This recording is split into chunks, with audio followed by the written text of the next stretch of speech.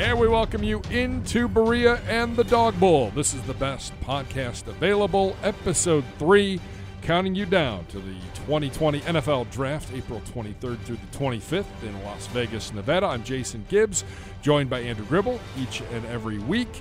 Coming up on today's show, we'll talk a little top 10 at each position from Dane Brugler. Also, the great Matt Miller, one of the best NFL draft analysts around. He will join us live on the podcast, and we will talk to him about the draft and what goes into a crazy 7-round mock draft that he does a couple times before the NFL draft, but even before the NFL Combine. It's pretty crazy putting together 7 rounds. Yeah, you know, and I gained, after getting some insight on this, I gained some respect. I'll say that on the 7-round mock. There's a pretty crazy story that he tells at the end of it, and it's the amount of work and detail that goes into it. If you think that they just throw names up against the wall in the 4th, 5th, 6th, and 7th rounds, you would be mistaken. So I view this because it sometimes gets compared to like bracketology, like Joe Lunardi, who puts out like 1,000 of those projections leading up to the tournament and then has the last one going into it, and it's usually always 100% right. It's different because one player can mess the whole thing up. Like one pick can just mess up everything. So for me, evaluating these things at the end of the day is total players drafted and maybe players matching the rounds. I think that's a fair enough achievement, but it'll be interesting to go back and do some scorekeeping on this one. Well, again, we are less than 2 weeks out from the NFL Combine. When we come to you from Indy in 2 weeks, we'll be 3-4 days into this. So it's a new format. It's a new system. It's going to be new for a lot of us in terms of how early the mornings go and how late the evenings go, with a lot of the workouts being pushed to prime time. And over the past week, Andrew Berry, of course, back as the GM of the Cleveland Browns, and he and Kevin Stefanski meeting with their coaching staff and meeting with the scouts. Everybody's been in town. It's been quite the busy week here around Berea. A lot of guys coming in and out of that draft room numerous times throughout the day. And Gribble, you have an idea a little bit of what goes into that and what they might be talking about. Yeah, you know, I think first off, the big shoe to drop since we last taped is the officially naming Joe Woods defensive coordinator. I think that was something that you really unfortunately just had to wait on. And then you get him in the building. And now he is kind of the final key piece in that as he puts the rest of his staff together. That's where you start getting the internal evaluations of your own roster on how things are going to fit within your scheme. Joe Woods told me last week they're going to stick with the 4-3. I think that's very good news based on the personnel you have on hand. I don't, as much as exciting as it might be, I don't know if anyone were looking forward to Myles Garrett maybe playing a little linebacker, even though it worked for Von Miller over in Denver. But so you're sticking with the same scheme, and now it's about evaluating who you have on hand, how they fit, contracts that are coming up. And as you mentioned, scouts more and more. I think today I started seeing faces that I definitely have not seen in this building for the last 6 months. That the guys that are road scouts that live all over the country, they're coming in, and now this is where they all get on the same page leading up to the Combine. And I think a lot of that goes into putting all their evaluations on the table, cross-checking those evaluations, making cases for players, and then kind of devising your strategy going into the Combine on what 60 guys or however you're limited to, who are we talking to, what are we asking them, and getting all on the same page kind of in a hurry here with everyone kind of coming on board here a couple weeks before the Combine. Well, and I would say this too. I mean, the previous regime had their way of going about business and how they evaluated players and what they were looking for. This group could be totally different. I mean, there could be parts that make sense and they carry over. There could be parts that have scouts doubling back going, you know what, maybe this guy doesn't fit what we're looking for now, but maybe X player does. So now I've got to go back and reanalyze and reevaluate that. So there's a lot of work, as you said, that is being done in earnest in advance of the NFL Combine. Yeah, I wonder if since it is Andrew Berry, there might be the transition might be a little easier than it might have been if it was a brand new face, because he was here doing his things with multiple GMs, with Sashi and then John Dorsey, and a lot of these scouts were also here for both of those guys. So I wonder if how he does things. It'll be maybe a mesh of both. Maybe you go back to a way you did things a couple GMs ago. I mean, we obviously won't be behind those closed doors with those guys, but I do think this transition, all things considered, will be a little bit more smooth than it could have been had you gone with just a totally fresh face. All right, that being said, here is the latest news around the NFL as we get ready for the 2020 NFL Draft. I had it down in our list of things, but I think we should start with it because it is going to impact what happens in front of the Browns leading up to the draft, and it's the Chargers moving on from Philip Rivers and how this impacts things over the coming months, both in free agency and in the draft. Yeah, I think it further solidifies that they're going to take a quarterback or they're in the market for one. And the free agent class is just fascinating at this quarterback position with some of the names that are poised to hit the market. A lot of them we don't think will eventually go back to their own teams, but this kind of adds some fuel to the fire that they could go with a quarterback at number 6 with a Justin Herbert, maybe a Jordan Love, or are they in the market to potentially trade up to get someone like a Tua Tagovailoa? I mean, that they are now officially players in that scenario.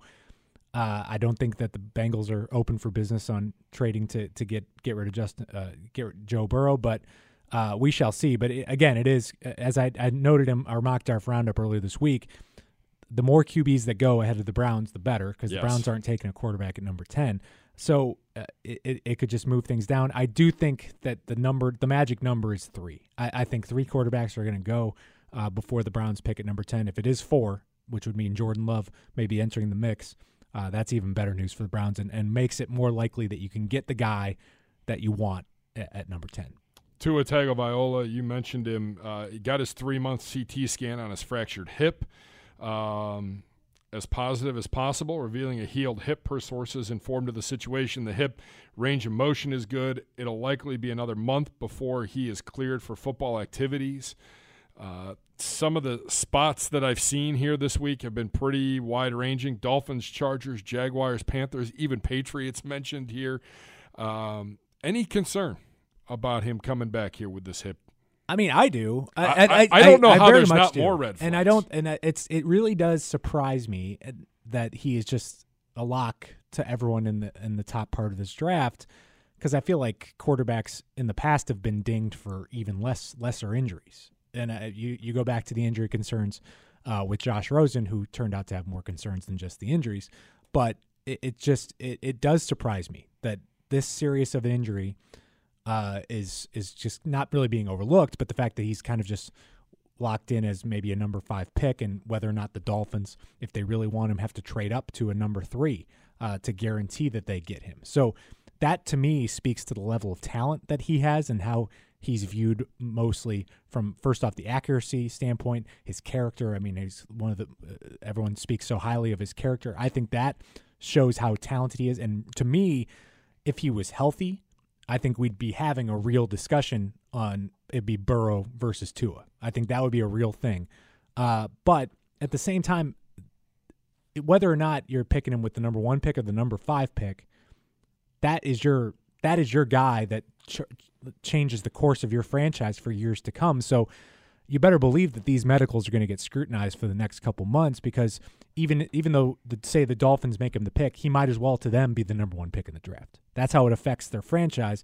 So the next couple months will be interesting. Obviously, this is good news for him moving forward. The Browns should be rooting for Tua to be a high draft pick in this draft, and it'll just be interesting to see. I think the team that keeps getting linked to him the most is the Miami Dolphins, but there is the weird undercurrent with the Detroit Lions. And I think they're going to play the role where they could maybe show some interest in Tua to potentially drive a pretty big trade for a team to move up from maybe a 5 to a 3 or a 6 to a 3 to ensure that they get Tua.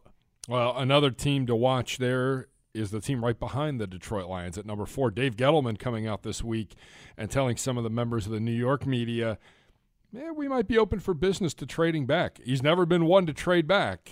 And it looks like maybe it's just chatter, maybe it's a smokescreen, but boy, you would think they have their quarterback in their eyes in Daniel Jones. Does this become another team that and they're right in front of that Miami Dolphin team at number 5, where, if you want your guy, you got to come and get him because he's not going to be there. Yeah, and I think they should very much consider trading back because their needs match. Their needs are pretty similar to the Browns at this point, I'd say. I think they definitely could use a couple of tackles, and I think they're getting constantly linked to having their choice of the number 1 tackle on the board. But if they view these tackle prospects, which there's a lot of them, if they view a number of them as someone they'd be worth having, then they should entertain the idea of moving back. I mean, I think that would just be prudent on their part, and that 4 spot is a pretty coveted point in the draft. It's just a matter of what they're looking for. I mean, maybe if someone like an Okudah and they want a corner slides down to them, then they can't move. Sure. I think that would be maybe the one player. Maybe they're really into Isaiah Simmons. I mean, that's someone maybe that they wouldn't feel comfortable moving down because they don't want to miss out on getting them. But the Giants have a lot of needs, and I think that especially when you have your quarterback locked in, that's something you should entertain. And I think Browns fans might not want to hear it, but I think we're going to be having plenty of discussions here in the next couple months on this podcast about the possibilities of the Browns maybe taking a couple steps back because this tackle class is so deep.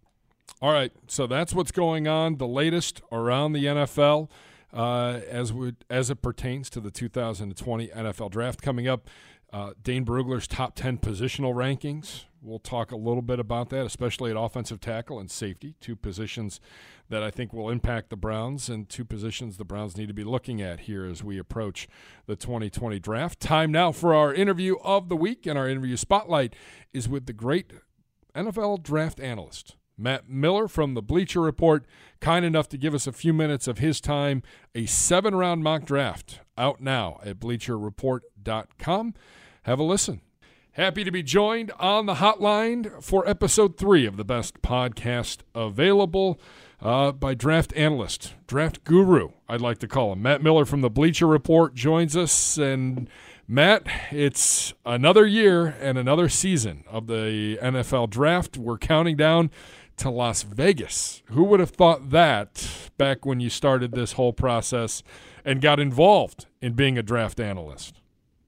Oh my gosh, I know. It's like 10 years. It is almost now for me. So it's been a long road. I would have never thought we'd have the commissioner on a stage outside the Bellagio, with boats taking prospects to the stage. But it's been fun, and it's good for guys like me who make a living by covering the draft. It's great to see the draft just continue to grow. I think they had 500,000 people in Nashville last year. I think Vegas is just going to one-up it, and then we'll see where it goes from there.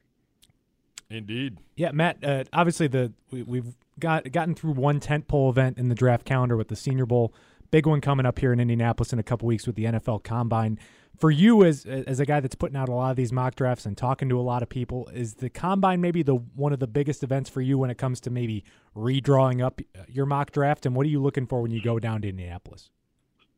Yeah, I always tell people the Senior Bowl is my favorite event just because you're actually watching football. I think with the Combine, for me specifically, it's more like that's more when I'm networking, doing, talking to scouts, GMs, agents, talking to sources to try to figure out, okay, what is the lay of the land in this draft? Where do guys actually stack up? So you learn a lot more at the Combine. Some of that's just timing too, because right now, especially after the Senior Bowl, before the Combine, you got every team basically going back home and having their scout meetings, mapping out their plans for free agency. What's the offseason going to look like?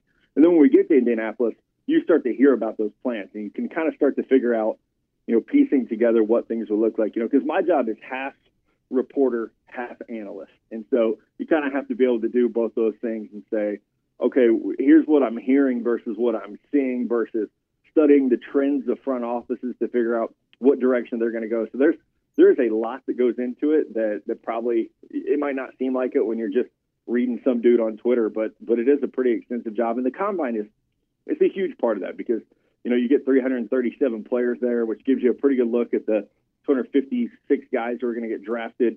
But also, anyone who's anyone in terms of media, working for a team, being an agent, they're all going to be at 2 or 3 spots. So it makes it pretty easy to get caught up and do that reporting side of my job. Yeah, when you look at your first round of your mock draft and you look ahead to the Combine, who among maybe some of your early first round picks has the most to gain at the Combine and maybe the most to lose coming up here in a Well, couple I think weeks. Isaiah Simmons is one of the big gainers because I think he's just going to be, athletically, he's going to be a little bit different than everyone else that we see because, to be 6'4", I don't know, he might weigh in at 240. He might cut weight to weigh in lighter and run lighter. He plays linebacker, he plays safety, he plays slot corner. He does a little bit of everything for that Clemson defense. And I think going back to even their win over Alabama in the national championship over a year ago to then what he did this year, was almost dominant players in college football. So I think with Simmons, sometimes we get caught in the, safeties and linebackers don't usually come off the board very early, usually not in the top 5 picks. And I think with Simmons, it's kind of that, okay, could he be different? Could he be the guy that, goes earlier than Jamal Adams, that goes earlier than Devin White, that causes a team like the New York Giants to consider him at 4? So I think Simmons is an interesting one. For you guys, locally, they're covering the team. I think the offensive tackle group is really interesting with some guys who have a chance to win or lose. And I hate to use that, that even terminology because, like, how do you lose a workout? But I think for all the offensive linemen, we got to wait and see. Arm length is going to be huge for guys like Tristan Wirfs, like Andrew Thomas. I think even when you start to look at Jedrick Wills, who is my top tackle in this class, what's he actually going to measure in at? Because as you all know, the difference between being a left tackle in the NFL and being a guard prospect is sometimes 1 inch arm length. And so I think for those guys, we talk about this offensive tackle class of, there's 4 or 5 dudes who could go in the first round, but poor measurements or even just measurements under the threshold that you normally put on the position, we could be talking about a couple of these guys now being looked at as guard prospects instead of tackles, which would have a gigantic domino effect on how the first 15 picks in the draft look. Talking with Matt Miller, NFL draft analyst from the Bleacher Report, here on the best podcast available with Gibbs and Gribbs. Talking tackles, Matt, is there one or two that you're interested to see how they pan out here at this NFL Combine? Whether, you mentioned it, whether they start to have conversations about transitioning to guard, or is there a guy that you're just looking forward to seeing that maybe has some questions and hopefully you'll have some answers one way or the other what type of player they're going to be after that week? Yeah, I think the biggest riser is Mekhi Becton, and we can all thank Daniel Jeremiah for that because while we were at the Senior Bowl, he dropped the mock draft and has Becton at number 4 overall. And I think that surprised everybody. It caught me off guard. I felt like I was behind the ball on Becton anyway, just trying to evaluate him. So that I want to see Becton. And I know that a guy like that who's 6'7", like 360, is probably going to, test really well just looking at his tape. So you want to see that, see a guy like that. How well does he move in person? What's his agility like? But I feel like with the Combine, you always have to keep it in the back of your mind that these are just workouts. It's not the end all be all. And we all can, fall prey to like a recency bias of, oh my God, did you see how great, Josh Jones from Houston looked in agility drills? But then it's always one of those things you got to go back and check the tape because, with Becton, can he get his hands on people? With Josh Jones, can he handle power? And so I think there's just a natural instinct to overrate what we're seeing in front of us.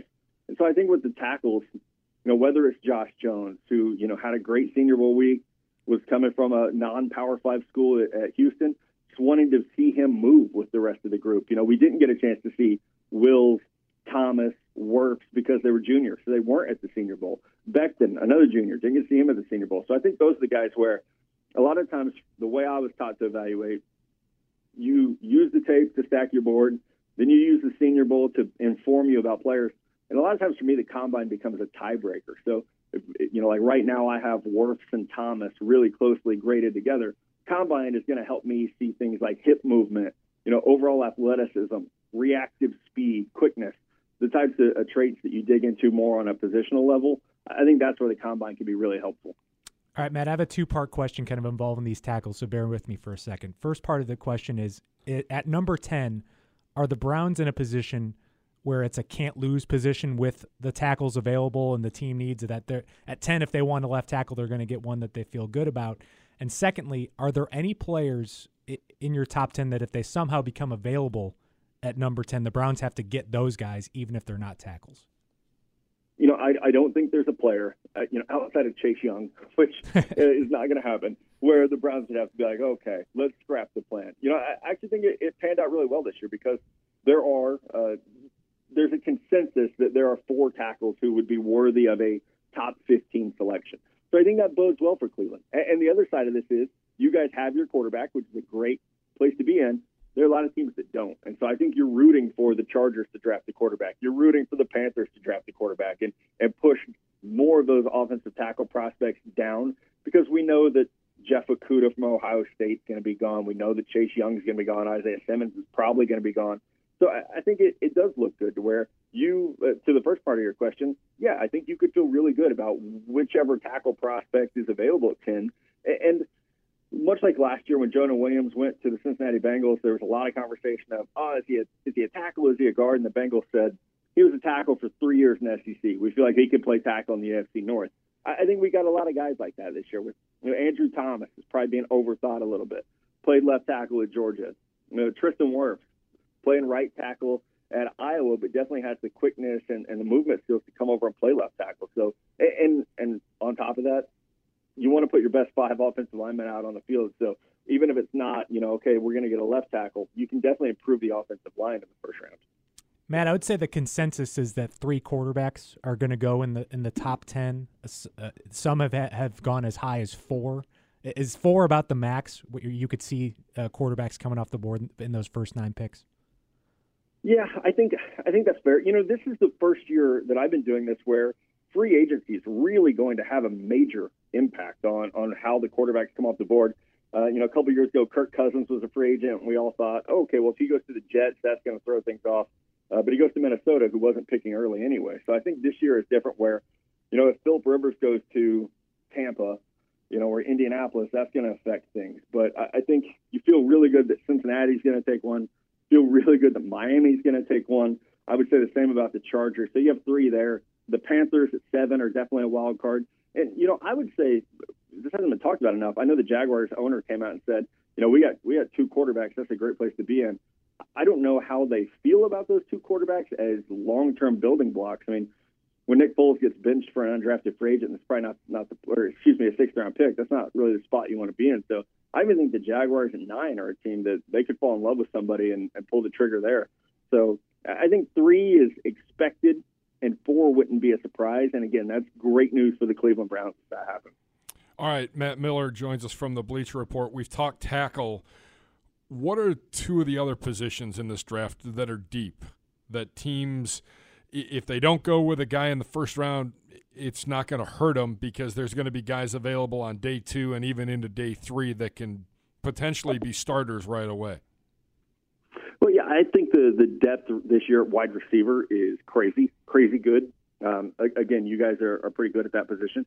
I think one sneaky deep spot is linebacker, which Joe Schober, obviously a free agent, so we'll see what happens there. But I think linebacker is a spot where we talk so much about Isaiah Simmons, and he's a great player. He might be more of a hybrid guy. After him, you get into Patrick Queen and Kenneth Murray, who will probably both be first-round picks, but we've seen crazier things happen with linebackers where they might slip a little bit. But then after that, there's a good group. Zach Bond from Wisconsin, who's incredibly versatile. Jordan Brooks, Texas Tech. Malik Harrison from Ohio State.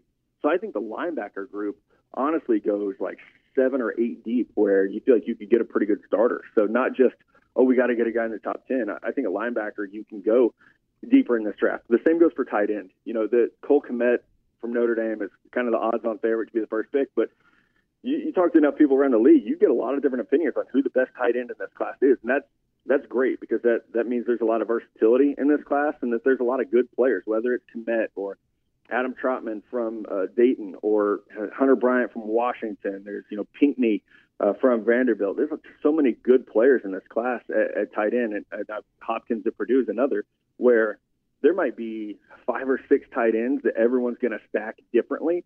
Some of that's going to be based on scheme fit, but I think tight end is another one of those groups where we don't always see a ton of production from rookie tight ends, but this year's group is really, really deep. There's no T.J. Hawkinson, who's going to be a top 10 pick, but it's very, very deep when you start to dig into the whole group. No, Matt, I could be wrong about this, but I feel like you've been the first guy out there that's been doing 7-round mocks for the longest time. Do you feel confident in that? Yeah. I mean, I've been doing it a long time. I don't want to leave anyone out. I think I guess, from a national, perspective, I don't see my guy Daniel Jeremiah or Todd McShay doing 7-rounders, which I know they're happy about. So, I think that's safe to say. Can you walk me through the process on how it comes together? Because it just seems like a gargantuan feat that, at some point you're just throwing names out, I would have to imagine, right? You would think, but no, because I'm so almost OCD about things. And so, I got into this because I'm a football fan. I grew up a 49ers fan, and I loved the draft. I lived and died with it. So I think about that. When I'm writing a 7-round mock draft, when I'm at pick 250, I want to make sure the Cleveland Browns fans don't think I'm mailing it in, and you feel that way for all 32 teams. So I am an incredibly organized human being. I keep a Google spreadsheet that if anyone ever hacked it, they would know every thought I've ever had about a football team or a player. But it has team needs, not just for this year, but for next year and the year after that, and free agent outlook, and try to keep track of even, if there's a team that's had a GM there for a long time, like Pittsburgh or like Baltimore, where you start to get a feel for some of their trends. And, I have a tab in this spreadsheet for rumors that I hear, rumors from agents, rumors from scouts, rumors from players, just to try to piece it all together. So it's more like taking a huge puzzle and putting it together, and you have a lot of different kinds of pieces in there, whether it's information or, being able to speculate about free agency, salary cap moves, scheme fit. So it might seem like, okay, in round 7, you're just making names up and throwing them on the board, but it's really not that way. The one I did right after the Super Bowl, I was at the Senior Bowl, obviously, and then took a couple days off. I drove to Daytona Beach, Florida, and took 2 days and just worked on this mock draft. And I thought I had a really good groove going. I thought I was, I think I was 3 rounds in, and made one pick for a team that I didn't like, so I deleted the whole dang thing and started over. So it is like a labor of love. I know some of my colleagues say, man, if it takes more than 10 minutes to do a mock draft, you're overthinking it. But that 7-rounder will take me a full day to plot out the picks and then a couple days to write the analysis for each pick, because I'm not just going to throw a line in there. Hey, the Browns need a left tackle. They're going to take the best one available. Try to get people a little bit more than that. Do you ever have a moment you've looked back on where you absolutely nailed some of these late-round picks and felt pretty good about it, or have you ever tracked the highest hit rate from one of these? I haven't, because it's just so early. With free agency is going to change everything. And what I tell people about mock drafts is I think being good at mock drafts is almost a lot of luck. If if in late April, if you hit on a pick, it's either because someone told you it was going to happen or you got a little bit lucky. The year that you guys took Baker first, everyone was saying Sam Darnold until Thursday morning. Well, I have to hand my mock draft in Monday afternoon. So it's like, okay, well, you missed that one just because of timelines. So, I think there have been other times where, you feel like a player's a really good fit to a team. When that pick happens, you're usually pretty excited about it. But otherwise, I put a little bit more value in my big board and how I actually view players as opposed to predicting what's going to happen in a mock draft without any trades. Matt, we appreciate the time, man. Always great to have you on. Great to have you back. You can check out Matt's 7-round post-Super Bowl mock draft on BleacherReport.com. Also, a great podcast. I want to make sure that you get a chance to promote your podcast and how often you guys do that. Yeah, Stick to Football, which was supposed to be ironic, and now actually all we do is talk about football.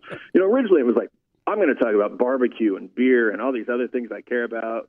And nope, it's just football now. 3 times a week, Monday morning, Wednesday morning, and Friday morning. We do it, and we do it year round. So it's a lot right now, a lot of draft, obviously, but cover NFL, college football. So if you are, as football addicted as the rest of us, I think it's a very lighthearted, laid back. We try to have fun and be entertaining, but also, breaking down everything that's kind of going on in the world of football. We appreciate it. You can also follow him on Twitter at NFL Draft Scout. Matt, appreciate the time. Best wishes, and we will see you in 2 weeks in Indianapolis. You bet, guys. Thanks so much for having me on, guys. Appreciate it. Again, thanks to Matt Miller from the Bleacher Report, one of the best in the business, especially when it comes to breaking down the entire draft. And I mean, there are plenty of experts that do the first couple rounds. Not many do 7 rounds. Pretty impressive as to the amount of work that goes into it.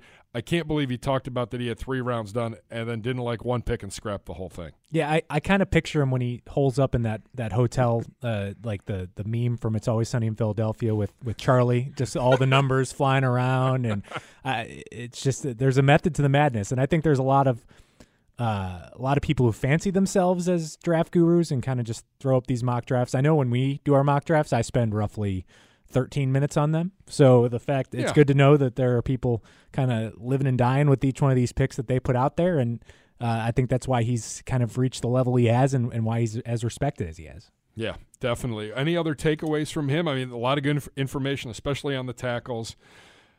I love Simmons. I can't see a scenario where he's there at 10, but some good information. Yeah, I thought the question where I asked him if there's a player that you just would have to take at 10 that's not a tackle, and I think it's interesting that he didn't mention Simmons. I think that Chase Young was his only one that if he somehow got to number 10, you have to grab him. So that to me is indicative, one, that Simmons is really good but might not be an elite prospect that you might think of, and two, I think it just further exemplifies the Browns' needs at tackle, that you really just can't avoid the position, and there might just be a drop-off between this cluster of guys in the first round and whoever you could possibly get in the second round. And I think, like he said, free agency could change all of this stuff, but, I mean, I just don't see a free agent out there that could maybe totally change your beliefs on the tackle need on this team right now. There's just – you might get a rental that you could plug in for a year or two, but you really have to think of the long-term of this position because it's one of the most important positions on the field, and the Browns have needs at both sides. Yeah, no question. And I think if you're going to go out and get a guy in free agency, maybe it's more depth related, just to give you more depth. There's guys like a Bulaga, a Costanzo, if he even wants to play football this year. If I think he does, he's probably going to stay in Indianapolis. Sure. So there's just, there's not a sure thing. I mean, there's a guy if you're looking for risers, the sweet spot in free agency, you're taking some gambles. I mean, DJ Humphries over in Arizona has had one kind of okay season in his career so far, but he's one of the best tackle prospects out there, and we'll see what happens with Jack Conklin, but I just can't see the Titans letting him walk. So it's just a lot of guys that you really can't imagine are sure things, and your own guy, Greg Robinson, is probably one of the top tackle free agents out there. I mean, it's a tough position to be looking for in free agency, and this kind of class of tackles is not an every year thing. We've gone through years where there isn't a single tackle worth a first round pick. Now you've got about 4 or 5 that could be in the top 15. All right, speaking of tackles, Dane Brugler with his top 10 positional rankings, great friend of the program, and we'll be doing some stuff with him as we get closer to the draft, and we'll be doing some things with him at the NFL Combine as well. Dane Brugler with his top 10 positional rankings on theathletic.com. And let's start things off at offensive tackle, and this is the top 6. Everybody, we've seen Tristan Wirfs. We've seen Andrew Thomas. We've Isaiah Wilson. He's got Becton outside of the top 6 at number 7, but number 1, Jedrick Willis Jr. from Alabama, 6'5", 322. His comments, while most have Wirfs or Thomas as offensive tackle number 1, Willis is the best tackle prospect I have evaluated in this class. He's explosive through his hips with the wide lower body movements to mirror in-pass protection and the upper body power to steamroll defenders in the run game. While he needs some fine-tuning, Willis has all the talent and upside to be a top 5 pick in this draft. Surprised by that? No, not necessarily, but I'll throw out a couple things. And this one, if the Browns were a team that just needed a left tackle, this is one you'd think about because Wills played on the right side at Alabama because Tua is left-handed. So he basically was the blindside blocker, but if you were drafting him to be your left tackle, you'd have to work with all the footwork, introducing him into a new position. And to some Browns fans, that might not be a palatable thing. You want if you're picking a tackle in the first round, you want to be able to plug and play, not have to worry about it. So that would be one thing to raise maybe concern with, but the Browns aren't that kind of team. They could draft a Jedrick Wills and just put him on at right tackle where he's comfortable with, and figure out who your left tackle is moving forward. Because I think the right tackle has become more and more important as a position as the game's developed, and it would be great to have a guy like that you could just plop in and he's good to go. The second thing that interests me though with Wills is that Nick Saban leading up to the Citrus Bowl, he made a comment that said only one of his players got a top 15 grade in the entire draft. And his follow-up was, and he's hurt. So that would lead you to believe that that was Tua. So to me, does that tell me that the NFL doesn't think as highly of Wills as some of the draft analysts do because he didn't get a top 15 grade coming back? So he's an interesting one and someone who I've seen so much fluctuation with. You've seen him go as high as number 4, someone is 15, but I think he's a really good player, and it just shows we're picking nits with this kind of tackle. In any other year, he might be the lock at number 1, but there's a lot of arguments for some of the other guys as well. Surprised Becton fell to number 7? I guess, but I would be honest. A month ago, I'd never heard of Mekhi Becton. So, I mean, I think that this so is maybe someone, he's coming back to earth. As Matt mentioned in the last segment, that Daniel Jeremiah really got this guy's momentum going. I think he's a physical freak, and the combine for any one of these tackles is going to be most important for Becton, kind of just to see where the athleticism at, see where he's ready to go. I did read one analysis of him that he could potentially, if he's not ready to be a tackle in the NFL in the first year, could play guard for you. Which, again, that's not very palatable to me, even though the Browns could be in the need for a right guard as well. If I'm picking a tackle at number 10, I want to be able to play him at tackle in year 1. All right, taking a look at some of the other positions that he has. Safety, in terms of his top 6, Delpit from LSU, McKinney from Alabama, Davis from Cal, Burgess from Utah, Antoine Winfield Jr. from Minnesota, Kyle Duggar from Big Senior Bowl. Yeah, exactly. Big Senior Bowl. Lenore Ryan. Do I have that right? Yeah. Okay, good. Carolina So school. I've got that going for me. Top 6 safeties. I do like Winfield. Yeah. And that's why I included him in our top 6, because I'm like, I don't know. There's just something about him. He's around the ball. He makes plays. And that's what you need from a safety. And football in the blood. I mean, obviously. He has shown that. I mean, obviously, Dad played at Ohio State, played in the NFL, had a nice career as well. So sure. That raises the excitement. Delpit is interesting to me because it's almost like this is the second straight year LSU's had a defensive back that came into the season with a huge amount of hype, and then their performance kind of didn't match it, and now they're sliding in projections. Obviously, the Browns took the guy last year in Greedy Williams, who entered who maybe at this stage of the draft process was maybe a top 10 pick for a lot of teams, and then all of a sudden the Browns slide down, get him in the middle of the second round because of some concerns with how he played in his junior season. I say all this, Grant Delpit won the Thorpe Award as the best defensive back in college football, but he had some issues that maybe weren't as scrutinized the previous year. I think tackling was kind of an issue with Delpit, but he could be a legit kind of center field safety that this defense could need if you don't bring back Demarius Randall. I will say with the safety position, the names to watch to me that are more important are McKinney, Davis, and Duggar, because we seem to think, most of us seem to think the Browns aren't going to take a safety with that first-round pick. And also, free agency is much more opportunistic with getting a safety on this team. Sure. If you want to spend the big money, you can get a Justin Simmons out of Denver, an Anthony Harris out of Minnesota, who clearly there's some connections there with this coaching staff, had a huge season. He's going to get rewarded for it.